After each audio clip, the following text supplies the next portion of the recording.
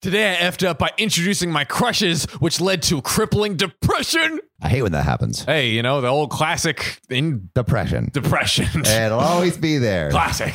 So I am a bisexual man, and I have been talking with a straight girl and another bisexual guy. I had been hitting it off really well with both of them, and there was some light flirting going on.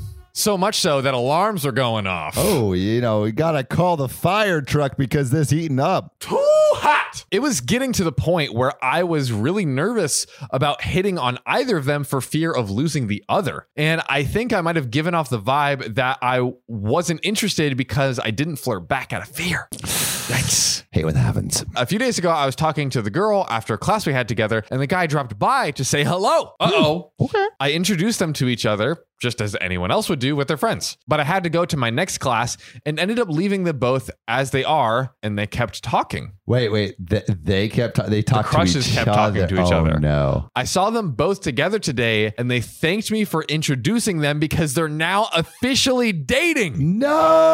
Oh my God. That is not what OP wanted. Not at all. Like the very worst case, maybe it was like a threesome. Yeah. But not that they're dating. Yeah, can I just slide in there, guys? Come on. Like, obviously, none of us were ever an item or ever really serious or anything like that, but that was tough to hear.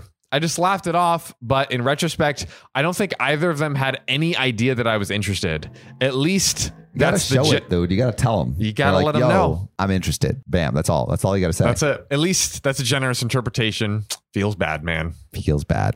Oh God, I'm in pain! Oh no, doctor, is there anything we can do to save our boy John? He needs 5 cc's of Spotify review stars, stat! There's only one way we can do that. You, listening right now, go to OKOP's profile page, click about, then rate it 5 stars. We're losing him! I'm so sorry your podcasters are dead. But now we're ghosts! Rate us 5 stars or we'll haunt you forever. Do it.